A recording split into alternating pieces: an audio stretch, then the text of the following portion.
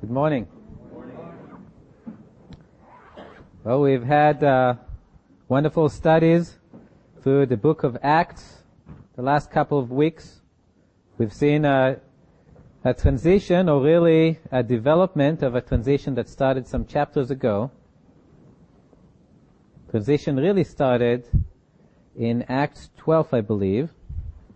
Actually, sorry, that was Acts 10, where the gospel for the first time goes out to the Gentiles. If you remember, Peter is in a house, and the Lord instructs him to go with a couple of people to the house of a Gentile person. This was the first time the gospel was preached to the Gentiles. Peter preaches the gospel to the Gentiles. The gospel is contained in these words, that Jesus died for our sins, was buried, and was raised from the dead according to the scriptures. And in that great act, by dying for our sins, he opened the way for us to go to heaven. And he has made an offer to us. If we put our faith in him for the salvation of our souls, he will accomplish it. He will bring us to heaven. That's the gospel.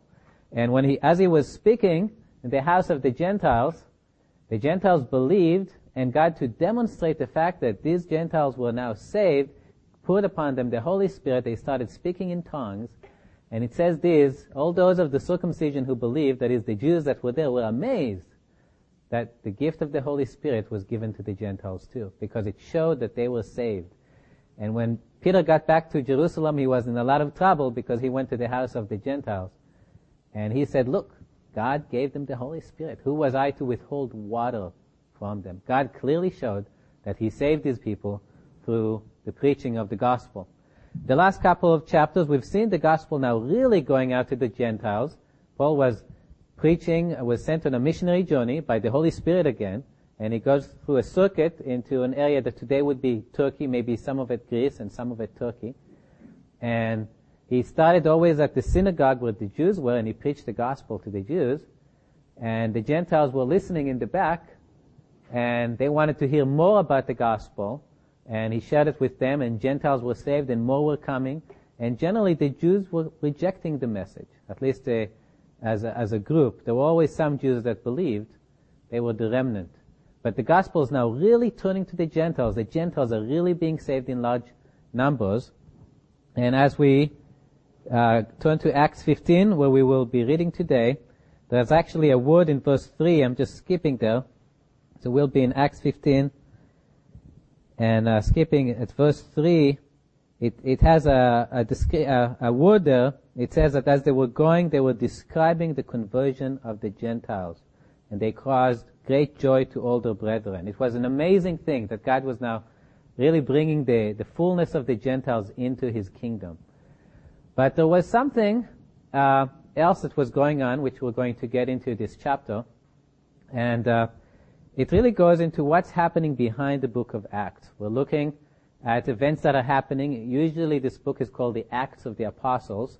We've pointed out again and again, it's not really the apostles that are doing it, because Jesus said, I will build my church, and the gates of hell shall not prevail against it. So it's Jesus that's building his church. He's using people, but it's really Jesus working behind the scenes. There's another person working behind the scenes that's also caught in that verse. We usually don't think about it. But Jesus said, the gates of hell shall not prevail against it. There's an enemy. There's an enemy of the human race. We usually use the title Satan. He has other titles such as the devil, Lucifer. But he's also working behind the scene against the church. So as Jesus is building his church, you have this enemy out there, the enemy of the human race, that's trying different methods of attacking, of stopping Jesus from building his church. And we talked about some of these methods. In the past, I had a list here to help me remember. In chapter 5, we saw hypocrisy. That's when Ananias and Sapphira came in. They sold land, they got some money, and they came to the apostles and said, here's all the money we got from the land. We'd like you to give it to the church. Or we're giving it to the church. And Peter says something interesting. He says, Ananias, why did Satan fill your heart to lie to God? Okay, you see, Peter saw that it was Satan behind it. Now, Ananias was a man like us, and, he had a sinful nature, and we can always think about why he did it, but ultimately there's a power that's working against the church. And in that particular time, Satan was trying the strategy of hypocrisy. He was trying to bring hypocrisy into the church. Because hypocrisy is one of the things that destroys the church, and Satan knows it. And so God deals very quickly with that, and Ananias and Sapphira both die that day for it. And God shows the church how to put away that type of sin from the church. We saw another method of Satan we studied was division. And that happened when there was division between the Judean Jews and the Hellenist Jews. There was division developing there, and God leads the church to resolve that. Perhaps the most common method we've seen Satan attack the church is through persecution. I've recorded events of persecution in chapter 4, chapter 5, chapter 6, chapter 7, chapter 8, chapter 9, chapter 12, chapter 13, and chapter 14. So practically every chapter so far we've seen some cases of persecution. There's a problem though with persecution. From Satan's point of view, it wasn't working. He's been using persecution at the church so far, and all that's been doing, it's caused the Christians to scatter. So he raises persecution against the Christians. The Christians are being attacked in some way, and so they scatter, they run away. They don't like being persecuted. But what happens? Wherever they run away, they share the gospel, which we mentioned before, that Jesus died for the sins of people, and people by trusting in Jesus can now go to heaven and be made right with God. And people were believing. Wherever these people were scattered, they were sharing the gospel. People were believing the gospel. They were being saved. And as a result, Satan's own strategy was working against him. He was spreading the gospel with his persecution. Okay? And so we're seeing here a change in strategy. And now Satan will actually start attacking the gospel itself. The message of the gospel is now going to be under attack. And one illustration that came to mind as I was thinking about it, imagine a person who was trying to hurt you, and so the first thing he does is he gives you a disease that's going to kill you. He finds a way of infecting you with a disease, and now you're dying from the disease. But God, the great physician, comes along, and he gives you a medicine. And if you take that medicine, you will be healed. And that medicine is the gospel. Well, what does Satan do now? He's going to put poison into the medicine. So you'll be thinking you're drinking a medicine that's going to save you, but it's going to kill you instead. And that's exactly what's happening. It says in the scripture that the gospel is the power of God unto salvation to everyone that believes.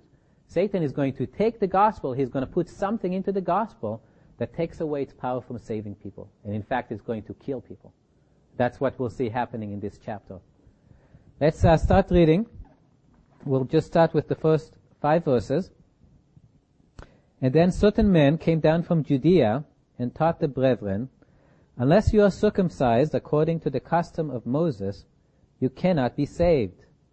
Therefore, when Paul and Barnabas had no small dissension and dispute with them, they determined that Paul and Barnabas and certain others of them should go up to Jerusalem to the apostles and elders about this question.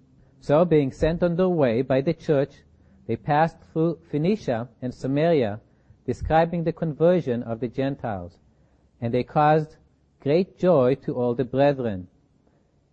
And when they had come to Jerusalem, they were received by the church and the apostles and the elders. And they reported all things that God had done with them.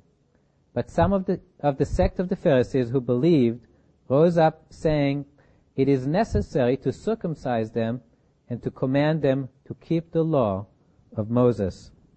I'm going to stop and hook myself up to the amplification system so you guys can all hear me better. How's that? Any change? Okay. We'll see. Okay, so here's the event we talked about. It says, certain men came down from Judea and taught the brethren, unless you are circumcised according to the custom of Moses, you cannot be saved. So remember, we talked about the fact the gospel is going to the Gentiles are being saved. And now we see, it says certain men came down from Judea. Judea was the center of Judaism, so we're talking about Jews here.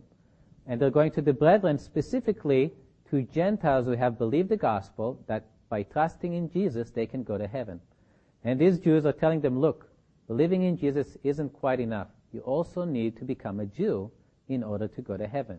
You can't just say, hey, I believe in the Jewish Messiah, remain as a Gentile, and expect that Jesus is still going to take you to heaven. That's what they were telling these people. Okay? Now, to try to go a little bit into the mindset, it's not that this message is from Satan, but he always uses circumstances. These Jews have for hundreds of years lived trying to keep the law of God. God did give them the law about 2,000 years or 1,500 years earlier through Moses. He gave them certain rules that they needed to keep. And these things were never meant to save them. They were meant to show them the righteousness of God, to show them that they in themselves were not able to keep the righteousness of God. But in their mind, they've been, to some extent, keeping those laws, and these laws have kept them in the will of God. Outside the circle of Judaism, you had all the Gentiles. And the Gentiles were not keeping the law. They were not pleasing to God. And because of that, a lot of times they refer to them as the sinners of the Gentiles. So here are we, in our little circle, as Jews. We keep the law. We please God. And now Jesus came to bring us to God. Well, that's great. I can take that. Well, here are the Gentiles. They're not pleasing God. They're not doing anything. And now Jesus come, and they're saying they're going to believe in Him and go to heaven. Just like that. Don't you have to do anything to make yourself somehow more acceptable to God before you can go to heaven? A lot of these Jews were thinking, well, you have to be somewhat acceptable to God first. You have to do something to make yourself acceptable to God. Then Jesus will bring you the rest of the way. That was the teaching that these Gentiles believers in the first century were now receiving from these people who are generally referred to as Judaizers, because they were trying to get these Gentiles to become Jews in order to be saved. And that was the situation that they were faced with. Okay, looking at the church response, in verse 2, it says, therefore when Paul and Barnabas had no small dissension and dispute with them, we'll stop there. This is the first line of defense that God has given us against Satan in general, but particularly against this danger of a false doctrine. This is a false doctrine. This is the false gospel. This is the poison that Satan put into the gospel to stop it from saving people's lives. And now we have the first line of defense, and that was the shepherds of the church. We see Paul and Barnabas. There were probably others with them that stepped up and said, what are you talking about? This is not the gospel. This is not going to save people. And we need to thank God for giving us that type of defense. I remember years ago when I just became a believer, I was going to Calvary Bible Chapel, which was then still meeting in San Leandro. And a man came into the assembly and was there for a few Sundays. And I remember one Sunday school, he started sharing. And I was a pretty young believer, so I had no idea where he was going. But Rick could tell the direction he was going. And he basically said something like, just go out and say it. Basically, this guy was kind of trying to build up what he was about to say. And Rick could tell where he was going, and he said, just go out and say what you want to say. And then we'll deal with it. And the guy just shut up. He didn't even say anything else after that point. And after the Sunday school, Rick had a talk with him, and the guy never showed up again to church. And the interesting thing about it is I met the guy again a couple years later at a conference, and I heard that what happened, he went to another church, and as a result of his teaching, that church split. And about several families from that church left and started following him as a result. So praise God for discerning elders that are willing to take this first line of defense. They see a false doctrine coming in. They're willing to stand up and resist it and stop it from entering the church and causing the damage that the false doctrine can cause the church. And so that's what Barnabas and Paul were doing here.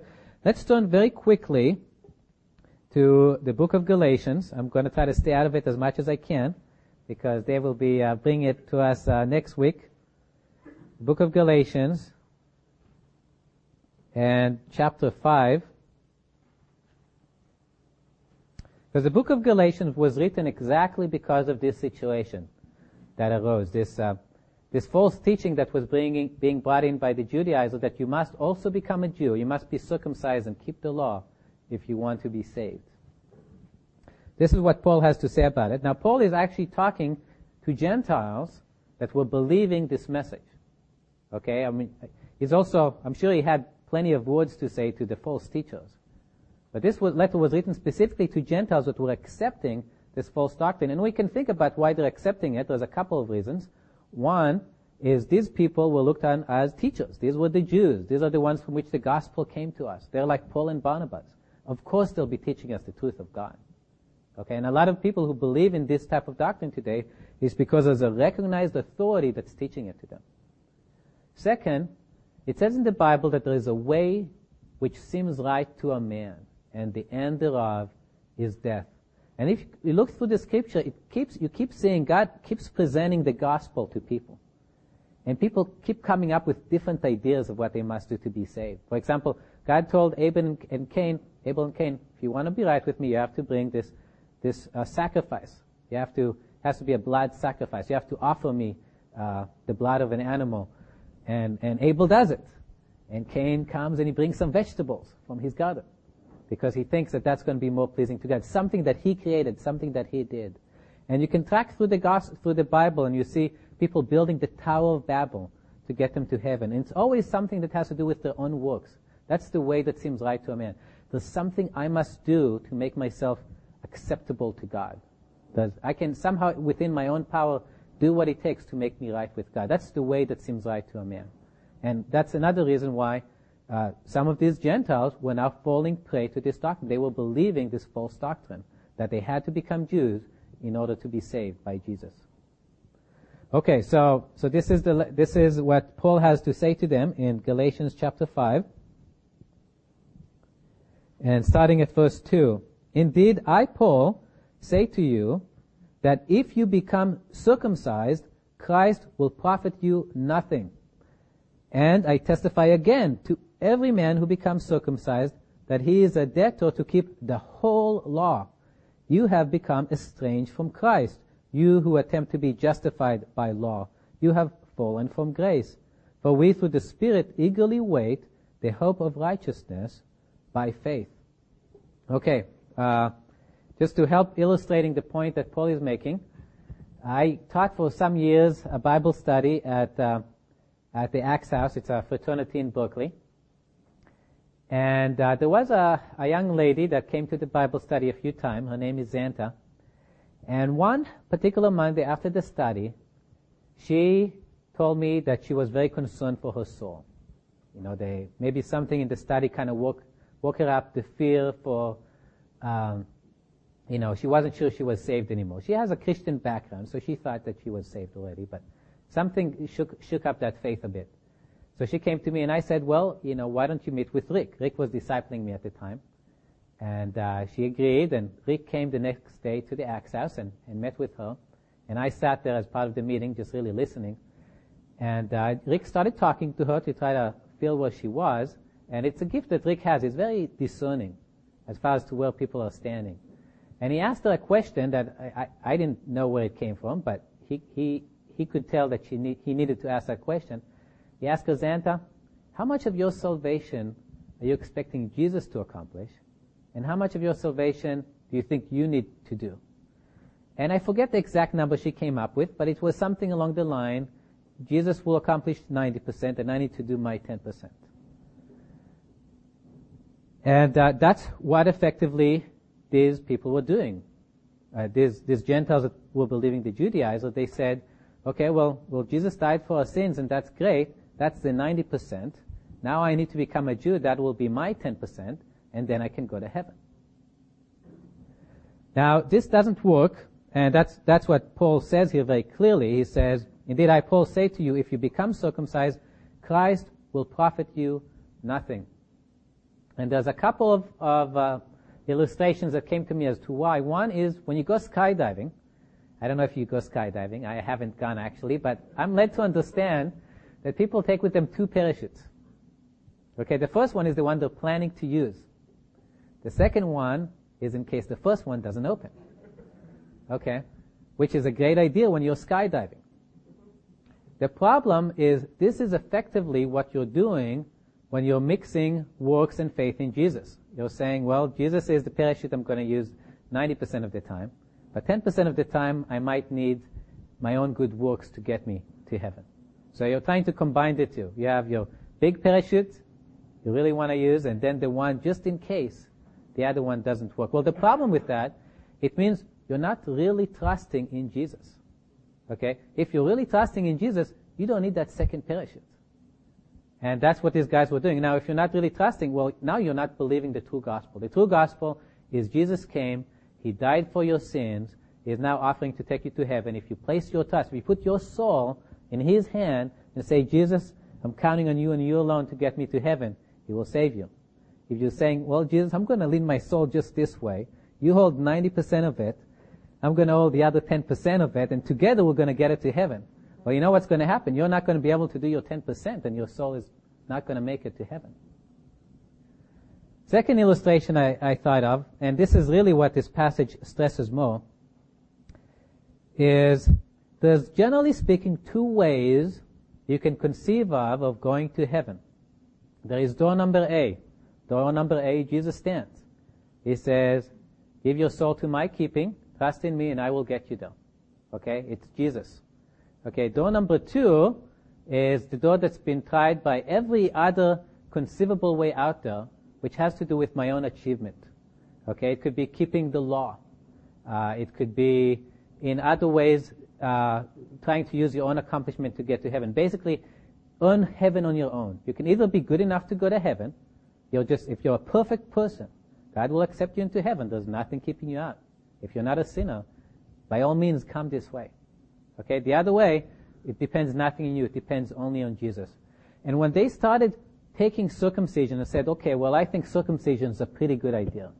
I really think it increases my chance of getting to heaven if I'm going to be circumcised. Well, Paul says this to them. He says, I testify again to every man who becomes circumcised that he is a debtor to keep the whole law. You can't pick and choose and say, well, I'll just kind of keep these two laws. And if you're going to take door number B, take it all the way. You need to be perfect. You need to keep the whole law. And then, yes, by all means, if you can keep it perfectly, take door number B. If you're a sinner like me, choose door number A. Okay? Okay. Well, back to Acts. And it's notable that a couple of things. First of all, Paul and Barnabas were not able to convince everybody that what the true gospel was. So they had to go to Jerusalem. And even in Jerusalem, we see that there's a stronghold of disbelief, of people believing that you have to be a Jew in order to go to heaven. And it really shows how strong this doctrine is. The other thing that stands out is when you have this type of questions or disagreement about doctrinal matters, what is your authority?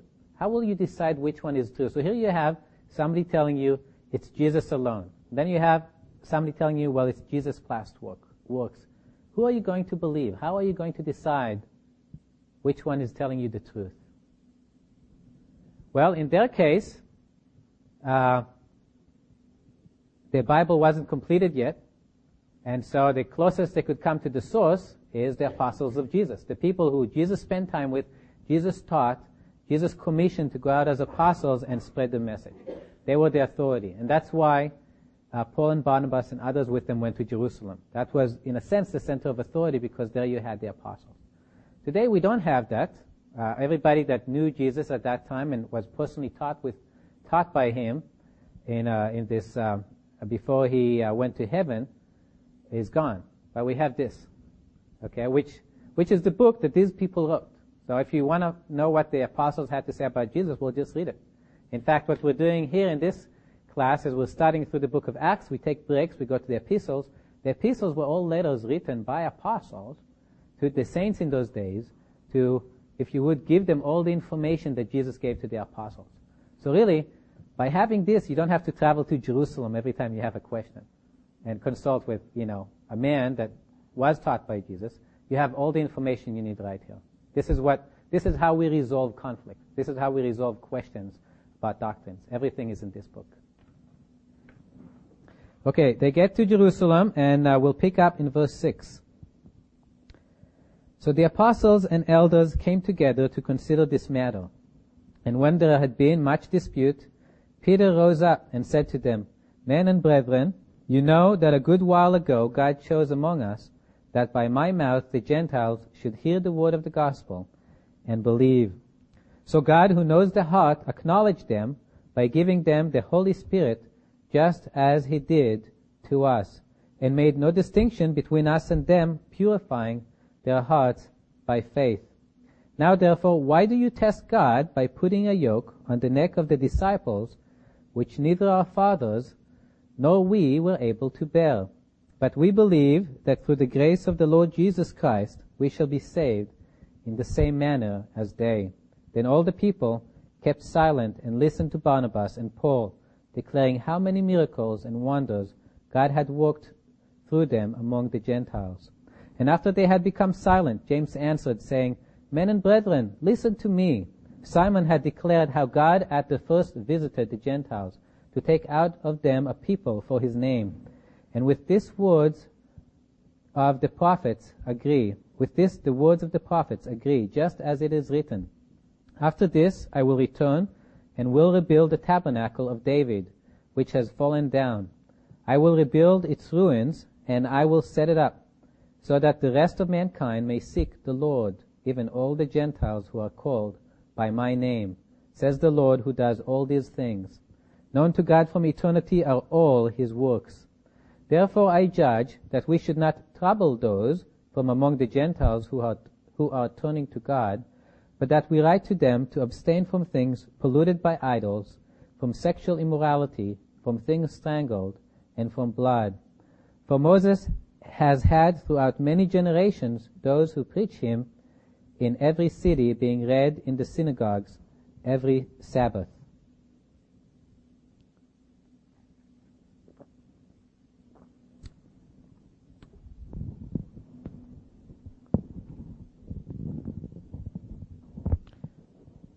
I'm going to move it up a bit. Maybe it'll help people hear me even better. Okay.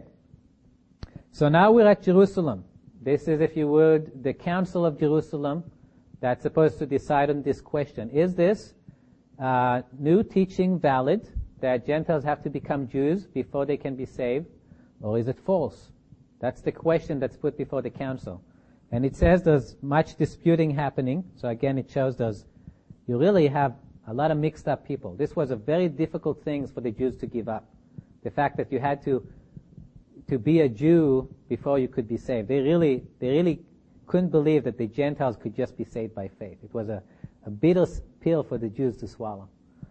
But Peter stands up and he gives them three arguments as to why this new teaching is a false teaching. First argument is the story I recounted at the beginning of this sermon. Well, God showed it. God made me go to the Gentiles' house, and I spoke the words of the gospel, and God saved them. I never even told them a single word on becoming Jews. They didn't become Jews before they were saved. God demonstrated that he saved them by faith alone, without them doing any action to make themselves closer to him or make themselves Jews or anything like that. So that's argument number one. We have by example, God saves the Gentiles without them becoming Jews or doing any type of good work. Okay. Argument number two is really in verse 10. It says, Now therefore, why do you test God by putting a yoke? I really like this word. Why do you test God? And what it really shows, this did not come from God. God never told them to be preaching this doctrine that the Gentiles needed to become Jews. Now he was very clear about the gospel. Okay, he says, Go ye therefore into all the earth and preach to every creature the gospel. People will believe the gospel. People will be saved. God never told them, neither in the New Testament or in the Old Testament, God never tells the Jews to go out and make Jews. Okay, it's very noticeable. This whole idea that the Gentiles needed to become Jews was a human idea, which, remember, we said at the beginning, there's a way that seems right to a man, but the end thereof is death. Okay, this was a human conception. Okay, argument number 3, Peter is basically saying this, look, guys, yes, we do have this law from God, but I've never kept it. Did you? Neither we nor our fathers were ever able to keep the law of God to the perfection required to get to heaven. Yes, Moses said to them, God said through Moses, whoever, keeps all the works of the law shall live. If you can be perfect and keep everything, yes, you'll go to heaven. But the whole history of the Old Testament, the Jewish people, is we can't. We're sinners. And Peter says, because of it, we believed that through the grace of the Lord Jesus Christ, we shall be saved in the same manner as they. I'm also a sinner like the Gentiles are. And I'm sure hoping that Jesus is still going to take me to heaven, just like he's going to take them to heaven. There is nothing, Peter is saying, there is nothing I'm standing on besides for the grace of Jesus to get me to heaven. That's what Peter was saying with all the Jews around him. And he was, the great apostle, so to speak. And so that's the three arguments. One, God showed by example. Two, it's only human reasoning that's leading you to think that you need to add works or Judaism in order to bring salvation. Number three is we can never keep the law. And because of that, the law is never going to get us to heaven. The next argument in the council is really wrapped up in verse 12. Paul and Barnabas shared about all the miracles and wonders God was doing through them among the Gentiles. You may remember from last week how there was a man that, what was the word? Verse 8 of chapter 14. In Lystra, a certain man without strength in his feet was sitting crippled from his mother's womb, who had never walked. A person who never walked in his whole life. And if we jump to continue verse 9, this man heard Paul speaking. Paul, observing him intently and seeing that he had faith to be healed, said with a loud voice, "Stand up on your feet." And he leaped and walked. It was a miracle. It wasn't the only one. It says in verse 12 of chapter 15, all the multitude kept silent and listened to Barnabas and Paul declaring how many miracles and wonders God had worked through them among the Gentiles. What does it show? Well, it's God's seal of approval over their ministry. If they were going out and teaching a false doctrine, Gentiles can be saved by simply believing in Jesus, God wouldn't put his seal on that work. If the truth was, no, you need to first become a Jew before you can go to heaven, God would put the seal on the Judaizers. And Paul and Barnabas would be here with no miracles, and the Judaizers will be going around with all kinds of miracles around them. But it wasn't. The Judaizer never did any miracles. It was Paul and Barnabas that did. It was God's seal. This is the truth. He was marking it. And it was really, me and Sharon talked about it yesterday, about the fact that, miracles are not always dependable and things like that. In this particular time, it was very important because there was a change. Okay? In God's dispensation, things were different now than they were before. And God had to show very clearly which was the right way. It's not that people were ever saved by their own works. It was always salvation by faith. But there was a pretty there were differences between the new dispensation and the old dispensation. And God wanted to mark very clearly which way the road turned. If you go driving on the road, you can drive for miles and miles. There won't be a single post sign telling you what to do. There'll be just forests on our way to Yosemite. But as soon as you come to a cross section, there's going to be a sign telling you, well, if you go this way, you're going to get to Yosemite. If you go that way, you're going to get to Twin Heart or some other place. And that's why at that particular cross section, when changes were going to happen, God made it very clear, this is the way you need to go. There were miracles that showed what was the truth of God. The truth of God is you're saved by faith in Jesus plus nothing. There's nothing else you have to do in order to be saved. Okay, argument number 3 is brought here by James to us. And again, all these things just remind me of how difficult it was for the Jews at that particular time, or at least a particular segment of them that was really struggling with this change. But the Jews really thought that God's plan was to save Jews. They really didn't understand that God's plan was much larger than that he was going to save the whole world. That was God's plan, by the way. But they didn't realize it. And so James is pulling out here verses out of the Old Testament prophets to show, look, this was God's plan all the time. Maybe we were blinded for it, but open your eyes. God meant to save the whole world. God meant to save the Gentiles as well. Verse 16 and 17. So this is a quote from the prophets in the Old Testament. After this I will return and will rebuild the tabernacle of David, which has fallen down. I will rebuild its ruins, and I will set it up, so that the rest of mankind may seek the Lord, even all the Gentiles who are called by my name, says the Lord, who does all these things. Really, the focus here is on the early part of verse 17. I mean, this is right from their own Bible, the Old Testament, so that the rest of mankind may seek the Lord, even all the Gentiles who are called by my name. There you have it. In the Old Testament, God planned to save the Gentiles. And basically to quiet all their arguments, look, you can't say God wasn't going to save these Gentiles by faith in the Jewish Messiah, really the Savior of the world, because we have it right there in the Old Testament. This has been God's plan all along. He was going to save not just the Jews, but the Gentiles as well. Now, we have here at the end of this passage something that could be confusing. Starting at verse 19, it says, "Therefore, I judge that we should not trouble those from among the Gentiles who are turning to God, but that we write to them to abstain from things polluted by idols, from sexual immorality, from things strangled, and from blood." People are asking, and it's the tendency of my mind too, why in the world, after clarifying that salvation is by faith alone, through grace alone, are you now going to give the Gentiles a bunch of rules to follow? I mean, it doesn't seem to make sense. But it'll make sense in 1 second. First of all, notice that this has nothing to do with their salvation. If we jump to verse 29, where this letter is actually written out and spelled out to them, it continues that it lists those things. It says that you abstain from things offered to idols, from blood, from things strangled, and from sexual immorality. If you keep yourselves from these, you will do well. Okay? If this was necessary for their salvation, he would have said, if you do these things, you shall be saved. It doesn't say that. It says, you will do well.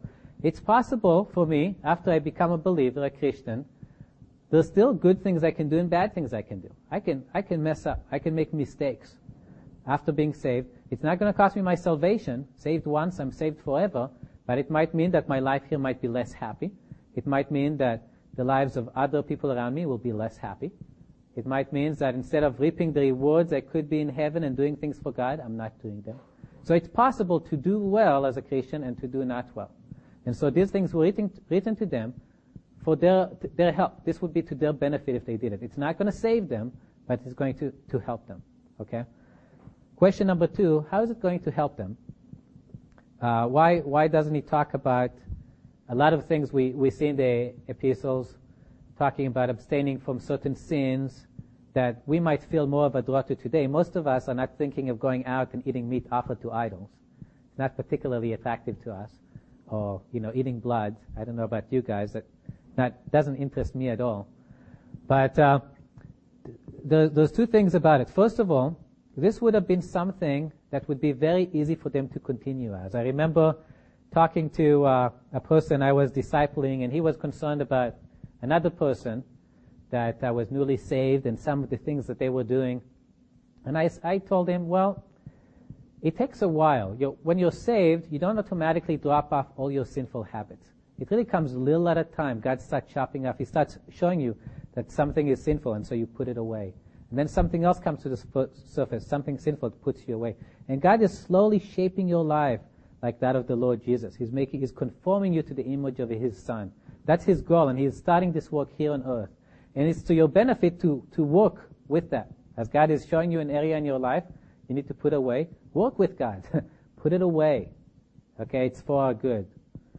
And there's certain things that you're more likely to be doing because they're sins you've been practicing before you were saved. And for whatever reason, you just haven't been convicted by them yet.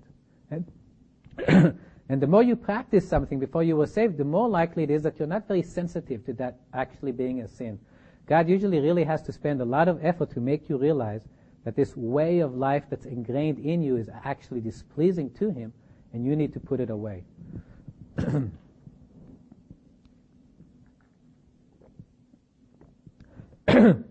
Well, that was the case with this particular sin for the Gentiles.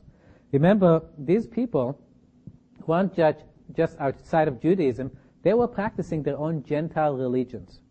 And generally speaking, in the Gentiles' religion, they would offer up animals, sacrifices to idols. And then they would be eating the meat of those animals. And that was generally the most available meat on the market because it was cheap. There was lots of it out there. And some of it included eating blood. And very frequently the religious ceremonies included, what's the word here, sexual immorality. It was very common in those days as part of the religious practices of the Gentiles.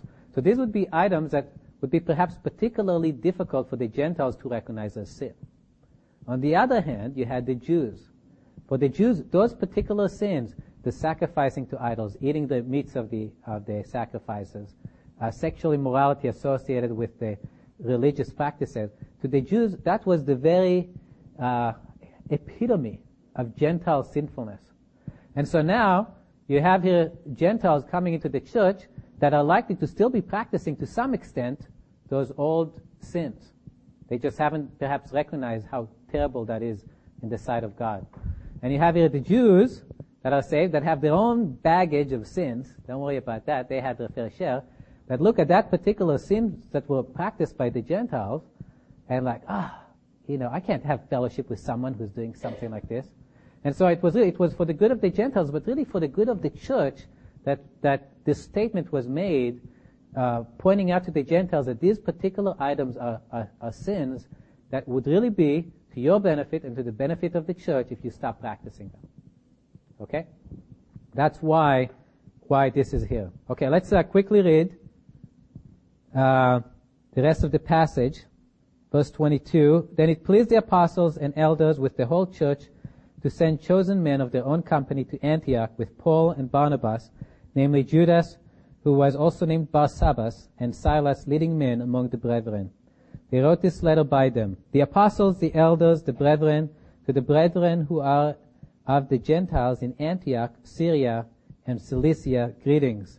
Since we have heard that some who went out from us have troubled you with words, unsettling your souls, saying, You must be circumcised and keep the law, to whom we gave no such commandment, it seemed good to us, being assembled with one accord, to send chosen men to you with our beloved Barnabas and Paul, men who have risked their lives for the name of our Lord Jesus Christ. We have therefore sent Judas and Silas, who will also report the same thing by word of mouth. For it seemed good to the Holy Spirit and to us to lay upon you no greater burden than these necessary things, that you abstain from things offered to idols, from blood, from things strangled, and from sexual immorality. If you keep yourself from these, you will do well. Farewell. So when they were sent off, they came to Antioch, and when they had gathered the multitude together, they delivered the letter. When they had read it, they rejoiced over its encouragement. Now Judas and Silas themselves, being prophets, exhorted the brethren with many words and strengthened them. And after they had stayed there for a time, they sent back with greetings. They were sent back with greetings from the brethren to the apostles.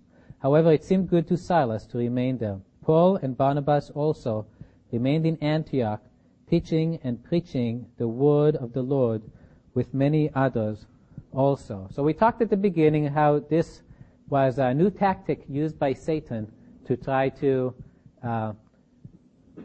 stop the growth of the church. By changing the true gospel with the false one, people would believe the false one. As a result, they're not going to be saved.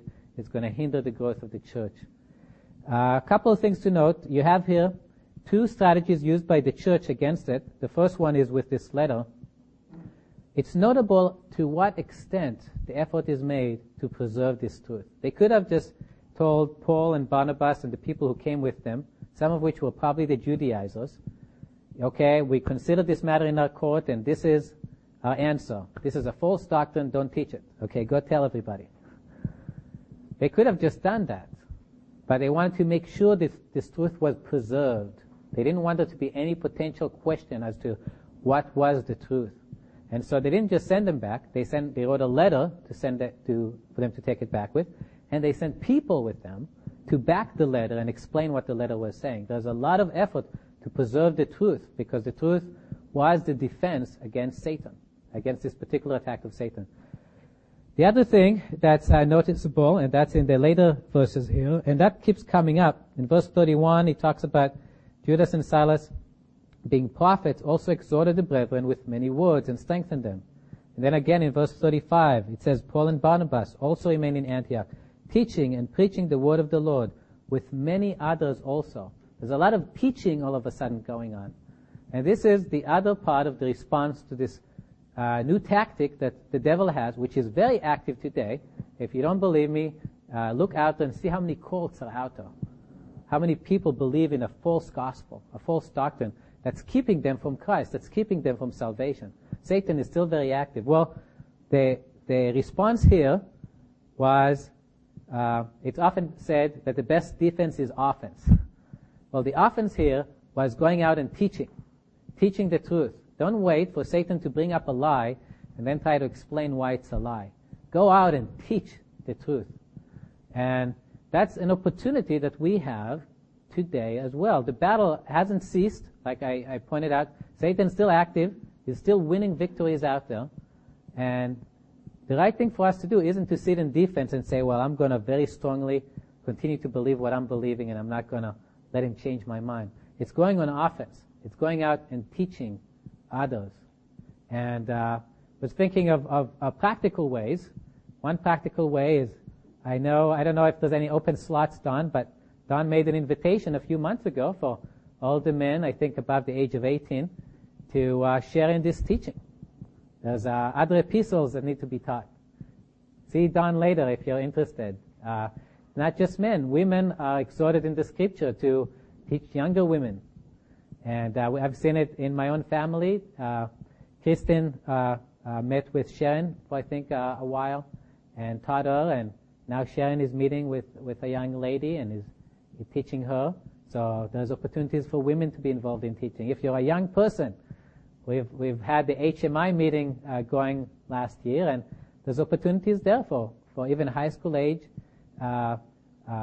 boys and girls, or men and women, to be teaching the children that come out to HMI. There's a lot of opportunities out there to enter the warfare and go on the offense against Satan in his strategy of misleading people from the truth of the gospel that saves them and trying to implant in them a false gospel. You can go out, teach people, and create this line of defense of offense against Satan and his teaching so that the gates of hell will not prevail against what the Lord is doing. Let's pray. Father, we thank you so much for your goodness toward us. First of all, the fact that you loved us enough to send your son Jesus, that Jesus loved us enough to come and die for our sins, that he can take us to heaven, even though we are sinners, Lord, and do not deserve it. Thank you for the teaching of your word, showing us the way we can combat it, Lord, and help us be standard bearers of the truth, not just on the defense, but on the offense, Lord. I ask that you give your people opportunities to teach, the desire to teach, the tools to teach others also, that we might continue your work until the day that you return. We do ask these things, Lord, in your name.